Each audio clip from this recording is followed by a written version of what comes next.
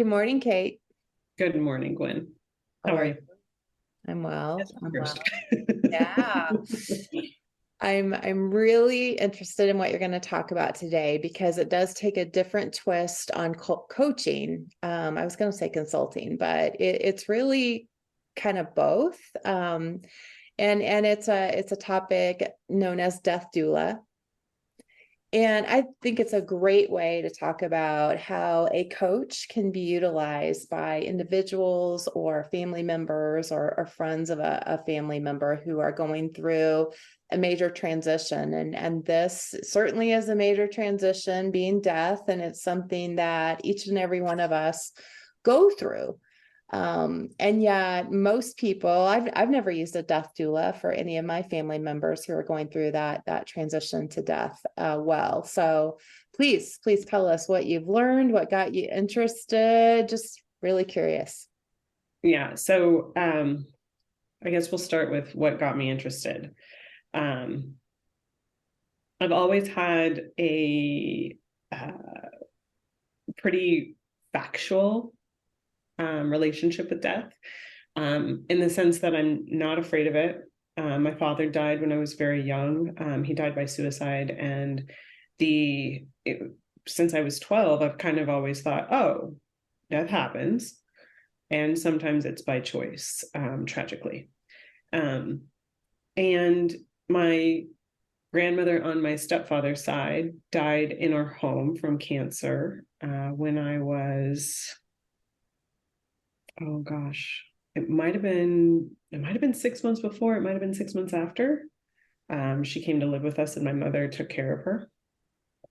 She was on hospice for about 6 months. And then in 2017, my mother passed away of lung cancer, and she died in my house, and I took care of her.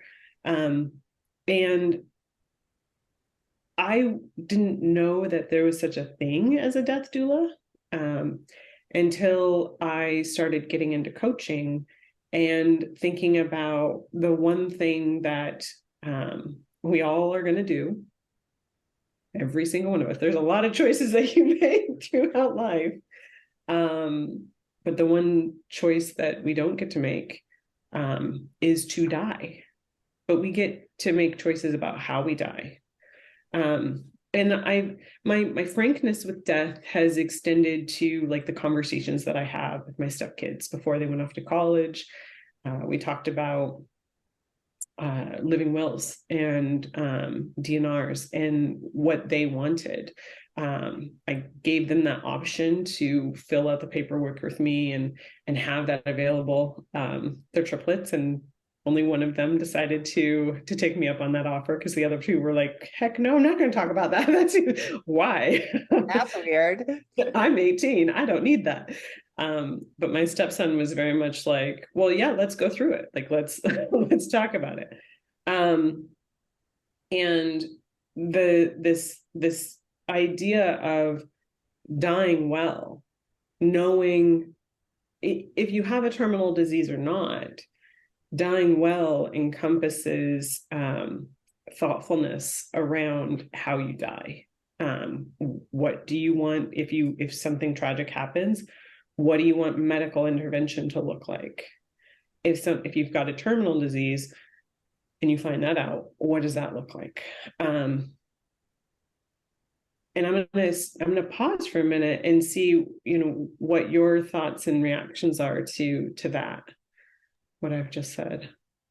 As a person in the healthcare profession, I can tell you that bedside healthcare professionals, physicians, also, even if in an office, would love for everyone to have a living will, have anything in writing, to have understanding among the family of what that person's will or desire would be.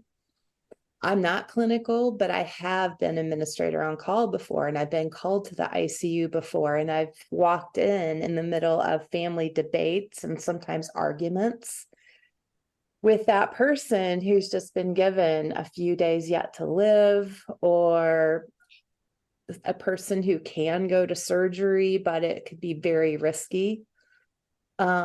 and that person recognizing they don't have a will. And that is not the moment for people to start to argue about what they might want for that person. That's not the point for the individual to be thinking about. Do they want to be on life support? Do they want feedings? Do they want just water post? Or how might anything be distributed among the family members if death is the ultimate outcome? So professionally, this is huge and so important. Personally, I too had a mom die by suicide, but it was much later in life, not until I was about 35 years old. So I have a similar perspective about death, but more importantly, I was able to sit with my grandfather as he was passing. Now, I made the mistake, again, of being a healthcare professional, of not insisting, but feeling like it would be much better for him to be in the ICU in the hospital, rather than sending him back to the farm to die, which was his request. The reasons for that are, number one, no one had the guts to tell us he was going to die. They kept up hope that if he could just, heal a bit in bed, then he could go to surgery, and then, knowing that if he did go home, none of that would be likely an opportunity. And I have an aunt that's a nurse too. So we had that medical model in our minds and, knowing what's best. And he did end up, after 5-6 days, passing away. I was able to be in the hospital with him almost the whole time. I did get to participate and see the end of life. I saw lots of awesome stuff that he was able to see at the end, as he was looking up to the ceiling and talking about this. Oh my gosh, I've never been here before. I can't wait to join you, and talking to people that have gone before. So, wow, what an experience for me. But then the guilt of, it could have been so much better for him if we'd let him go back to the farm and have that experience in his own bed, in his own home, on his own land. So for you as a death doula to be able to bring all that together is incredible. Yeah. It's lovely that you mentioned being able to see what someone goes through, because often in a hospital setting, we might not, because of visiting hours and whatnot. My mother was very quiet. She was probably shy, but definitely an introvert. So she didn't speak aloud as she was transitioning. But what I wished had gone differently, and I think ultimately why I went on this journey, is we kept applying procedures. So she went into the emergency room because she had fluid in her lungs. She had COPD and lung cancer. She had fluid in her lungs and she was having a hard time breathing. Well, while she was in the emergency room, they took her for a CT scan and came back, and they were like, there's mets on her cervical spine, down in like a couple of her ribs, and a couple of other places. But the cancer it was enveloping her spine up here, and they were concerned that it would eat through the bone and collapse it. It would make it hard for her to walk in the meantime. And she had like the fluid in her lungs was what brought us to the emergency room. She wasn't having any sort of symptoms with this other stuff. And they recommended that she do radiation for her, for the cancer in her spine. And so we went and did that. We did not have palliative care at that point in time. Nothing was mentioned to us about palliative care. She had a stage 4 lung cancer diagnosis, and the prognosis tables tell you, 75% of people die within 5 years. but it's really hard to kind of narrow that down to, okay, what is this person? And it's impossible to really say, but it wasn't that impossible. So the pressure for treatment versus the quality of life of the individual. So she went through the radiation. And what it caused was fraying of the throat and vocal cords, as often happens with radiation in that part of the brain, or that part of the spine.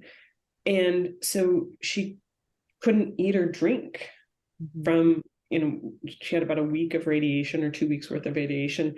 And then the next 2 weeks, her quality of being able to eat and drink just went down.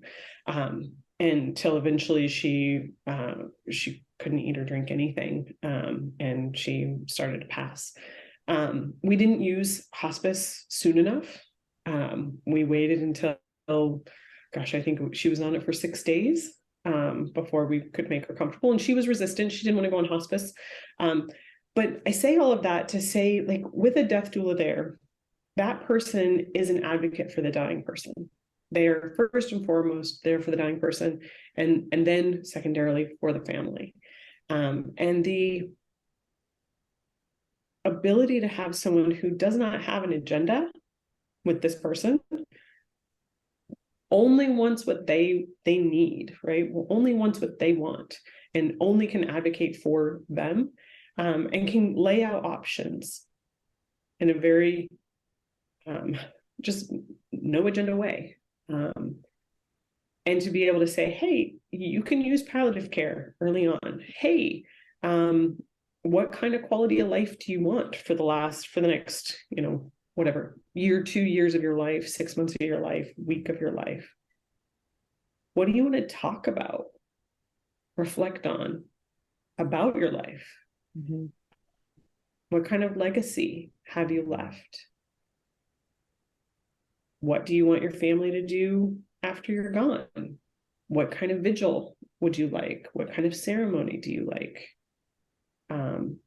All of that stuff in a way that is incredibly, it's on the dying person's timeline. No conversations are forced, but it's also in talking about those things that we often don't get around with because we're too busy trying to ignore the fact that the person is dying. Right. And then once the person has passed, giving the family the option of not assuming what should happen. You can have the body stay with you for a couple of hours, for a day if you want to. I thought I had to have my mom leave right away. So at like 2:30 in the morning when she passed, I called hospice up. They came, they got all the drugs, called the funeral home. They came and picked up my mom's body. But I didn't have to do that so quickly. Mm-hmm. I didn't know that. And so just having someone who's there, who's comfortable with death, who's familiar with it, and who can kind of normalize this experience that, as most Americans, we just shy away from.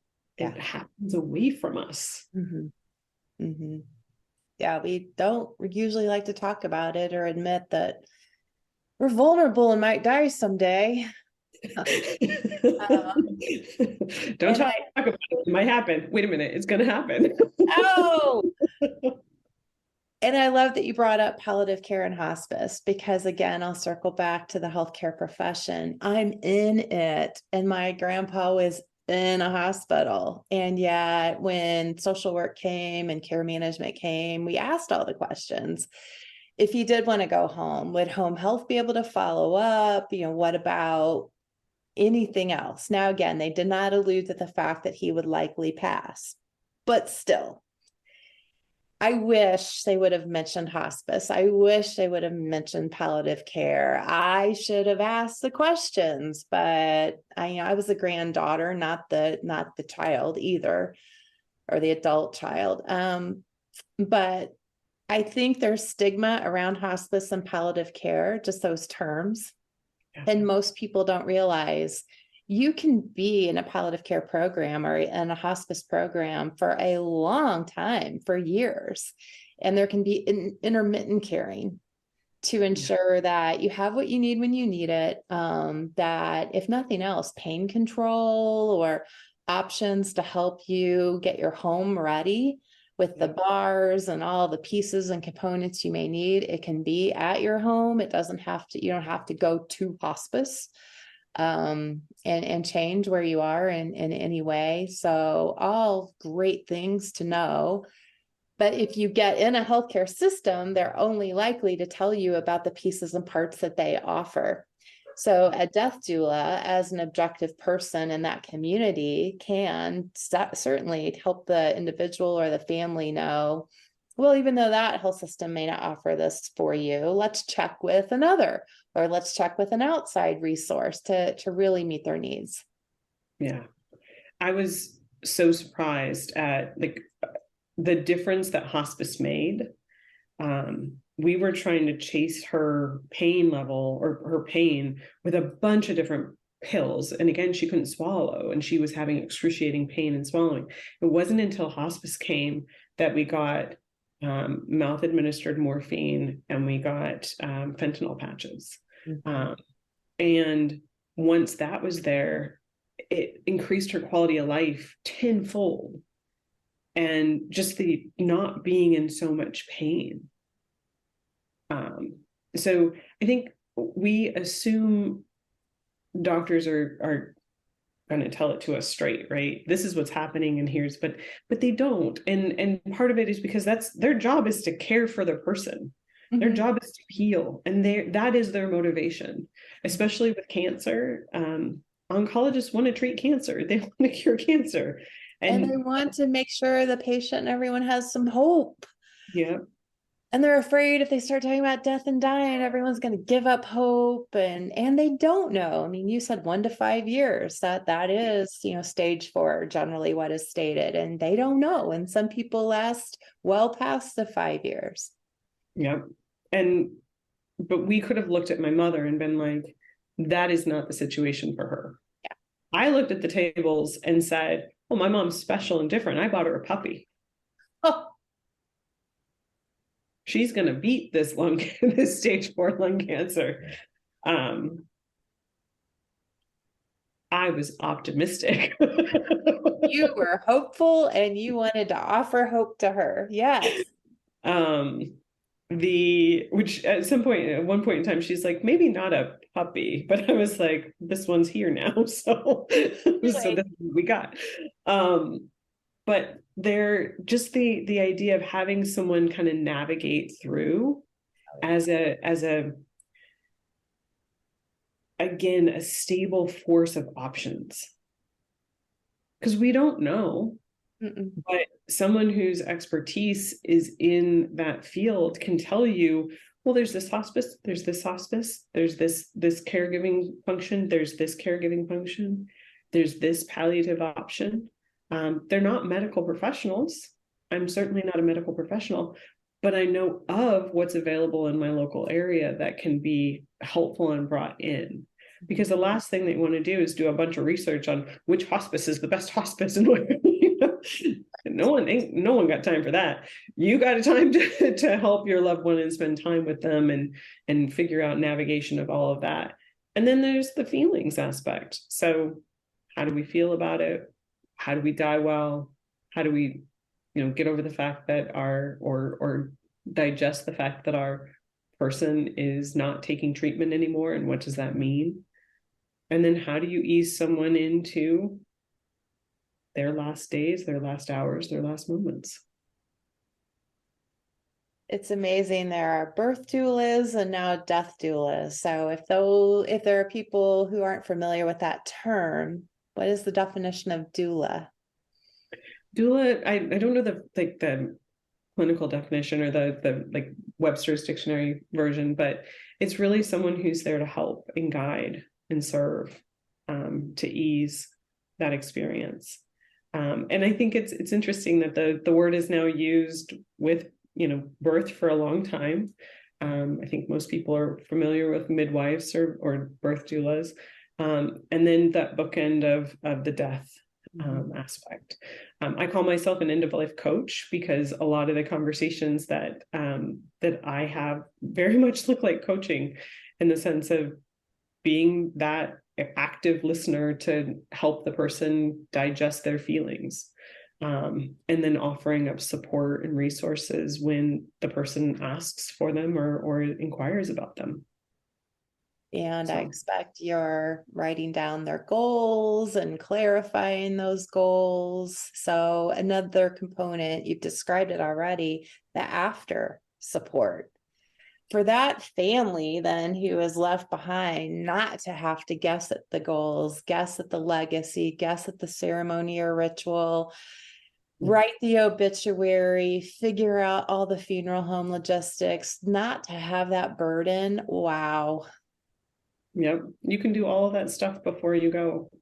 And I'm practiced in having those conversations. I apparently was the only one that talked to my stepdad, who died of leukemia about 6 months before my mother died of lung cancer. Um, just randomly one day, I was like, "So, what are you thinking? Like, when you go, what does that look like for you? What would you like to have?" And quietly took my my cell phone and wrote in my notes. And when he passed, I think it was December 23rd, and I went to Tucson to help my mom. And I was there with Jim's son, Jim Jr., and my mom, and the funeral home person was like, "Okay, well, what are you guys thinking?" And I looked at Jim Jr. and I was like, "Well, what do you?" And he's like, "Well, I don't know what my dad wanted." I was like, "Oh, I have some notes because we had this conversation." Well, I do. So be able to be like, "Oh, I wrote some stuff down." It made it so much easier. Oh, he wants a bagpiper. Oh, he wants this song. Oh, it's important for him to have this. Oh, this is the church we're going to use. Made it so much easier on my mom and Jim Jr., who were really the mourners here because I hadn't known Jim that well or for that long, to really support them in their mourning. Mm-hmm. So really good. Invaluable. Soul work. So end of life coach, we'll go with that. We'll just really reflect on all the dimensions of coaching and the value that it can bring. Yeah, absolutely. Thank you so much for the conversation, Gwen. Yeah, thank you, Kate. It's been powerful.